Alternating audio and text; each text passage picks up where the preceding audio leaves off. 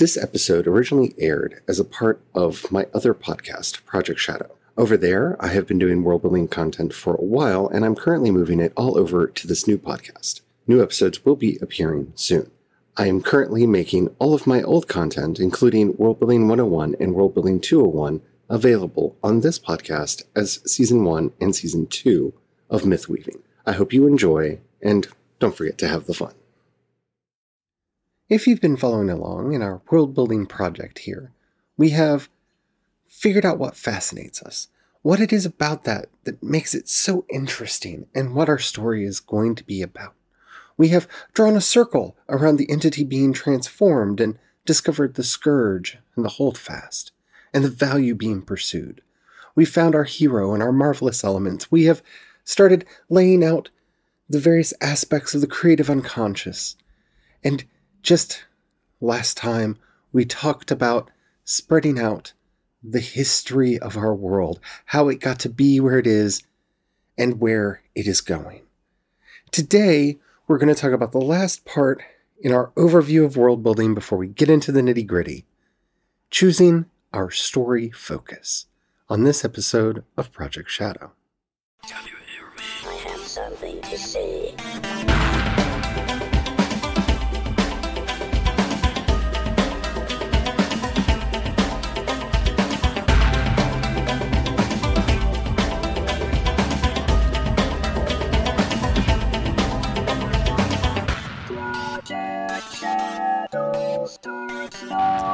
Hello everyone, how are you doing today? My name's Charlie. You might know me better as sci-fi fantasy writer C.E. Dorset, and on today's episode, we're going to be talking about our story focus. Yes, finally, we're going to be talking about what we're actually going to be writing.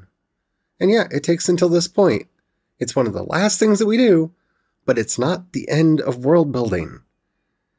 But before we get into all that, if you haven't already, please do take a moment to rate this podcast on whatever app you're listening to me on. It does help out a lot, and if the app doesn't allow you to rate, maybe consider sharing it with some people that you think would like it. That helps out more than you know.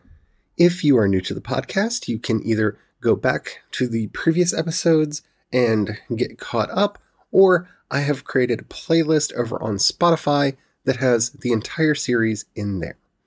All right, here we go. So the story focus is where our story is going to take place. What we've been doing, and what I've been trying to stress episode by episode throughout this process, is building the world, building the story world in which our tale is going to take place.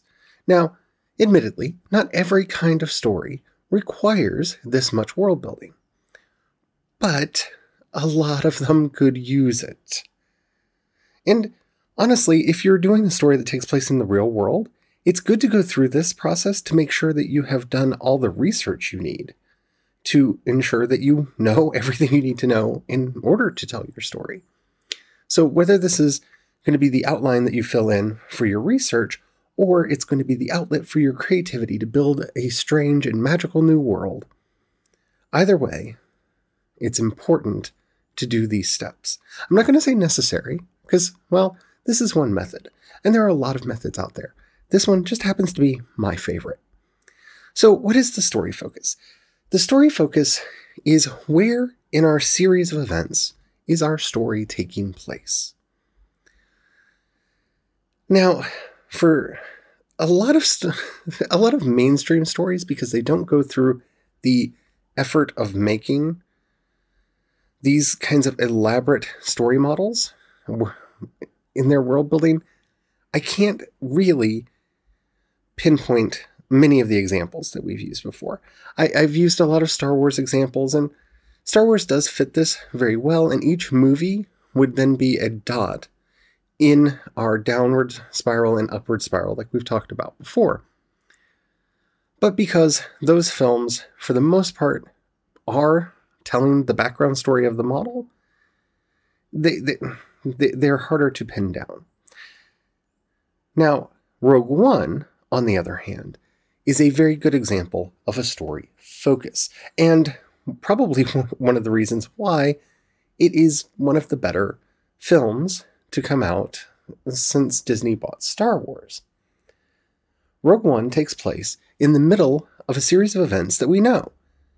It's in the gray period between Revenge of the Sith and A New Hope. And thanks to the crawl at the beginning of A New Hope, we have a rough idea of what happens. That crawl, by the way, those crawls that you see there, a good way to think about those is that's the summary of what is happening in the upside or downside of the passage in the rest of the world that we've been working on designing. When the crawl goes away and the camera swoops down, that's when we get into our story focus. Rogue One fits right at the cusp between these two cycles. It is the catalyst that sets everything in motion for the original trilogy and, quite seriously, the end of the prequel era. It fits right there on the edge and does its job fairly well. One of the reasons that it's important to do all of the work that we've done up to this point is that many stories suffer because they picked the wrong story focus, and thus the stories themselves fell flat. Again, continuing with Star Wars, as we have discussed previously, they didn't work out the downside of the passage. They didn't work out what happened in too much detail between Return of the Jedi and The Force Awakens. And so they let people have a free-for-all for it. They just put a dot on a blank cycle and said, our story begins here. Things are already kind of bad-ish. And we have to fit, if you actually pay attention to the story that they told in the movies, and I'm restricting this to the movies. I understand the comics and the books because tell more, and I've been reading the books and some of the comics, so I know that. But I want us to focus just on the movies here for a moment. The movies themselves, because we did not get any of the story of the fall, what happened between the fall of the Empire and the rise of the First Order, we actually see this bifurcated, half in the rise of, in The Force Awakens, and the other half in The Last Jedi. The Last Jedi actually ends at the very end of our downward cycle. And there's this odd overlap here because we are witnessing the rise of our heroes in Finn, Poe, Rey, and the like. At the same time, we're watching the apotheosis, the deification, the fall of our ultimate anti-hero, Ben Kenobi, Ben Solo, into Kylo Ren. But they didn't really think it through, and so he's actually the secret hero who gets saved or something. Sorry if there's spoilers for you, but it's been out for a while and everybody's been complaining about it, so I figure everybody knows. I'm sorry, I should have warned. But yeah, the reason the sequel trilogy feels as mishmashed as it is because they didn't take the time to at least work out. Now, they didn't have to tell the story of what happened. They only needed to tell us in the crawl the barest bit of information. When the original series came out, George Lucas had written a document that was called the Journal of the Whills, and this was going to be the title of the original story. You can actually find a copy of this in the novelization of A New Hope. At the very beginning, there's a snippet from the Journal of the Whills, the original story, which basically tells a prettified version of how Palpatine came to power and how darkness took over the Empire, how the Empire came to be in the state of misfortune that it's in. George Lucas had already worked that out. So when we open in media res, he had an idea of how they had gotten there. That's why we have spent all this time building up our model.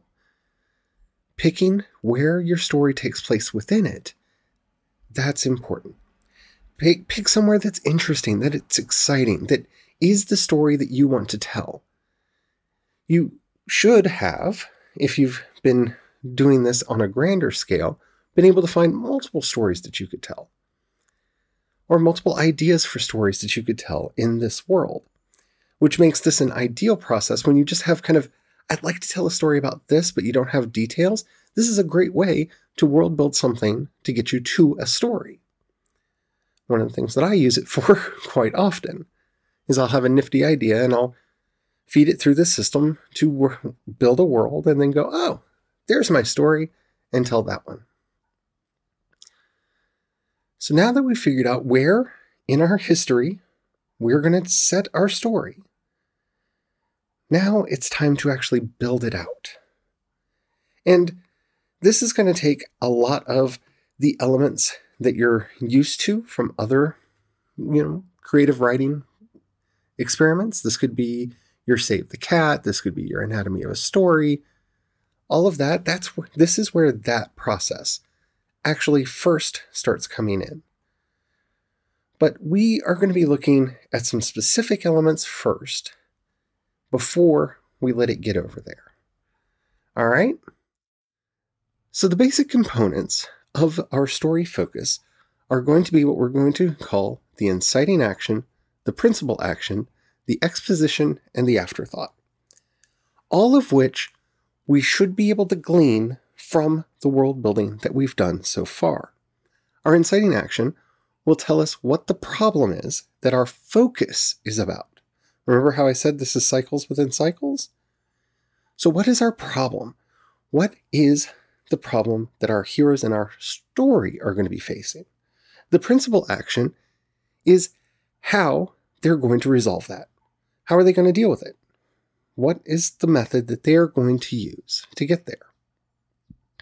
The exposition tells us everything that we need to know about what led to this moment and everything that will be relevant for telling the story. And the afterthought will tell us, well, what happens after this? What is its effect on the rest of the story? And this is how we tell the story to ourselves over and over again. The reason we're pulling out these 4 elements is we'll often find either the principal action or the inciting action on the model that we just created. One of the events that's either alluded to or discussed in the downside of the passage or the upside of the passage will be the one that we want to focus on. And it will be either our inciting or principal action. At that point, we will start working and looking into it to see how we can build it out and how we can make it into a story in its own right. How do we do this? We do this by applying the solution formula. What is the solution formula, you ask? Well, I have a problem. Here are the obstacles that I'll have to overcome to fix the problem. So here's what I have to do then to fix it. It's very simple, basic storytelling. We are also, at this point, going to be putting in all of our genre structures. What are the things that are expected? Oh, we're writing a space opera, so we need to make sure that they're in a ship. We need to figure out exactly how many worlds they're going to be visiting, if any. Is it all going to be taking place in space or on a space station, or how's all that going to work? And here's where we start pulling out all of our favorite structures for how we're going to tell the story. Be it the universal structure of we try something, it fails, we figure out why it failed, we figure out what we're going to do, we try something else. That's the universal version of every story. Or, again, this is where we pull in our Save the Cats, our Anatomy of a Story, whatever model you like using. However, your 3-act structure, your 5-act structure, however it is you like to tell your story. That all comes in here. But notice, you're also building a list of further things that need world building.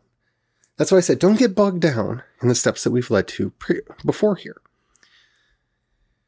We need to have a good understanding of the world by the time we get to this point. But when we reach this point, we start seeing what we need the world to have. So, for example, in the story that I'm currently working on, my Princess Rescue Squad, which still makes me giggle and laugh and smile every time I say that, I knew I wanted this to take place in a secondary world. So I did what I love to do, and I created a world map. There it is. It's a world map. I don't have any mountains or rivers, and not really any lakes or anything like that in there. But I have a basic idea of what I want the continents to look like and how I want the world to be laid out. Because that's an aesthetic thing for me, and I don't like... I like having that done. It doesn't have any countries on it, because that would have bogged me down. What countries have to be on this map? How many countries need to be on this map? Where should the countries be? And what's each one's individual history? I don't need to know that. I don't. That's not necessary for the story focus. Now, there were two things that were part of the world building that did kind of require me to put them on the map, and one was deciding whether or not Oz is going to be on my map.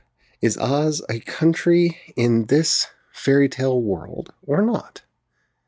And the other question that I needed to answer for myself was, well, this is going to be a fairy tale land. This is a fairy tale world. Is it going to be a flat world like Discworld? Is it going to be a heliocentric world? Is it going to be a geocentric world? And I made my decisions, and I have story reasons for each of those. And one of them might impact the current story that I'm telling. I'm not 100% on that, but I'm fairly certain that it will. And then I decided which princess I wanted to tell their story first, because I'm going to have to retell all of these stories. So I picked my story focus. Okay, so I know the princesses are going to be brought in a rough order. So this is the one I'm starting with. Like, my Snow Queen, my version of the Snow Queen. So as I start building out her story, characters start coming in. Okay, so I need to have this character and that character, and I need to have the land that she's from. And so I pull out my map, and I name the country that she's on, and I put it on the map. And now the world is being built. And that's the power of this version of world building. It is really, really easy to get lost in the process of world building and just build for the sake of world building. And there is nothing wrong with that. World building can be one of the greatest joys that we encounter in the creative life. And if that's what you want to do, more power to you. I keep trying to give myself the courage to do that because I have a couple ideas that I think that's all they're going to be. But I keep telling myself that I have to produce a novel, or at least some form of story that's, more concrete than just the world building. So I haven't let myself go there yet. Maybe one day. But as we're generating each and every aspect of these worlds, of these stories, we start seeing more and more things that need to be developed. Oh, if that character is going to be in there, well, they are the king of this land. Well, what's the history of that land? How did they come to be in charge? Oh, here are some of the other people that work in the royal court there. Well, what are their stories? Where did they come from? And now, my world building is both fleshing out the world and able to build upon all of the things that I've previously done, and it's laser focused in creating the things that I need for the story that I'm doing. That's why we went through all of the high concept before, so we could get to this point where we're actually creating our story focus, which is the book, the novella, the novelette, the short story, whatever it is that you're going to be telling. We know enough to fit these pieces into that greater story and make it work. We're not coming in blind, we're not coming in lost, and we're not getting distracted by creating a whole bunch of things that we're never, ever, ever, ever, ever going to use. And again, there's nothing wrong with that. There's absolutely nothing wrong with that. So I hope that this methodology is helpful to you. It's one that I have liked and used over the years, and it's one that I continue to use. Now, if you're one of those who have been contacting me saying that you want more specifics, that's what we're going into next. Our next series will be World Building 201, and we're going to be getting into some of the nitty-gritties. How to build a world history, how to build a society, how to build a culture. And we're going to dig into all of that. So if you have any questions, comments, or topics you'd like to hear discussed on the show, please do let me know. In the show notes, you'll find a link to the voice message system. Keep it short, keep it clean. I would love to hear from you. You can also hit me up on Twitter or Instagram. I'm C. Dorsett on both, and you can find links to everything that I do over at projectshadow.com. Your questions are very important because I will, for the most part, be giving some book recommendations for some of the broader topics or some YouTube channels and podcasts and the like, because I could go into how to actually physically construct a world, but Artifexian has done such a good job with that. You should just watch his videos. I would just basically be summarizing his work. But I am going to be taking time to guide you through some of the other things that I think I can add value to. And I've been doing this for a very long time, and I might miss some of the things that you are interested in. And that's why sharing your opinions and your questions with me is really helpful, so that this is the most helpful resource it can be for you, so that you can get the best story out of it possible. All right. Oh, this has been a lot. Thank you all for listening. I'm so glad that this went over as well as it did with you all. I was concerned about kind of focusing in the way I did, but I think right now, with all of us looking for things to fill our days with, well, world building's a great way to do that. Like I said, I'm going to be doing some stuff with World Anvil, and, well, not necessarily with them. Janet said that I can contact her if I need some help, which is awesome. But I will be building some stuff up on World Anvil to share with you.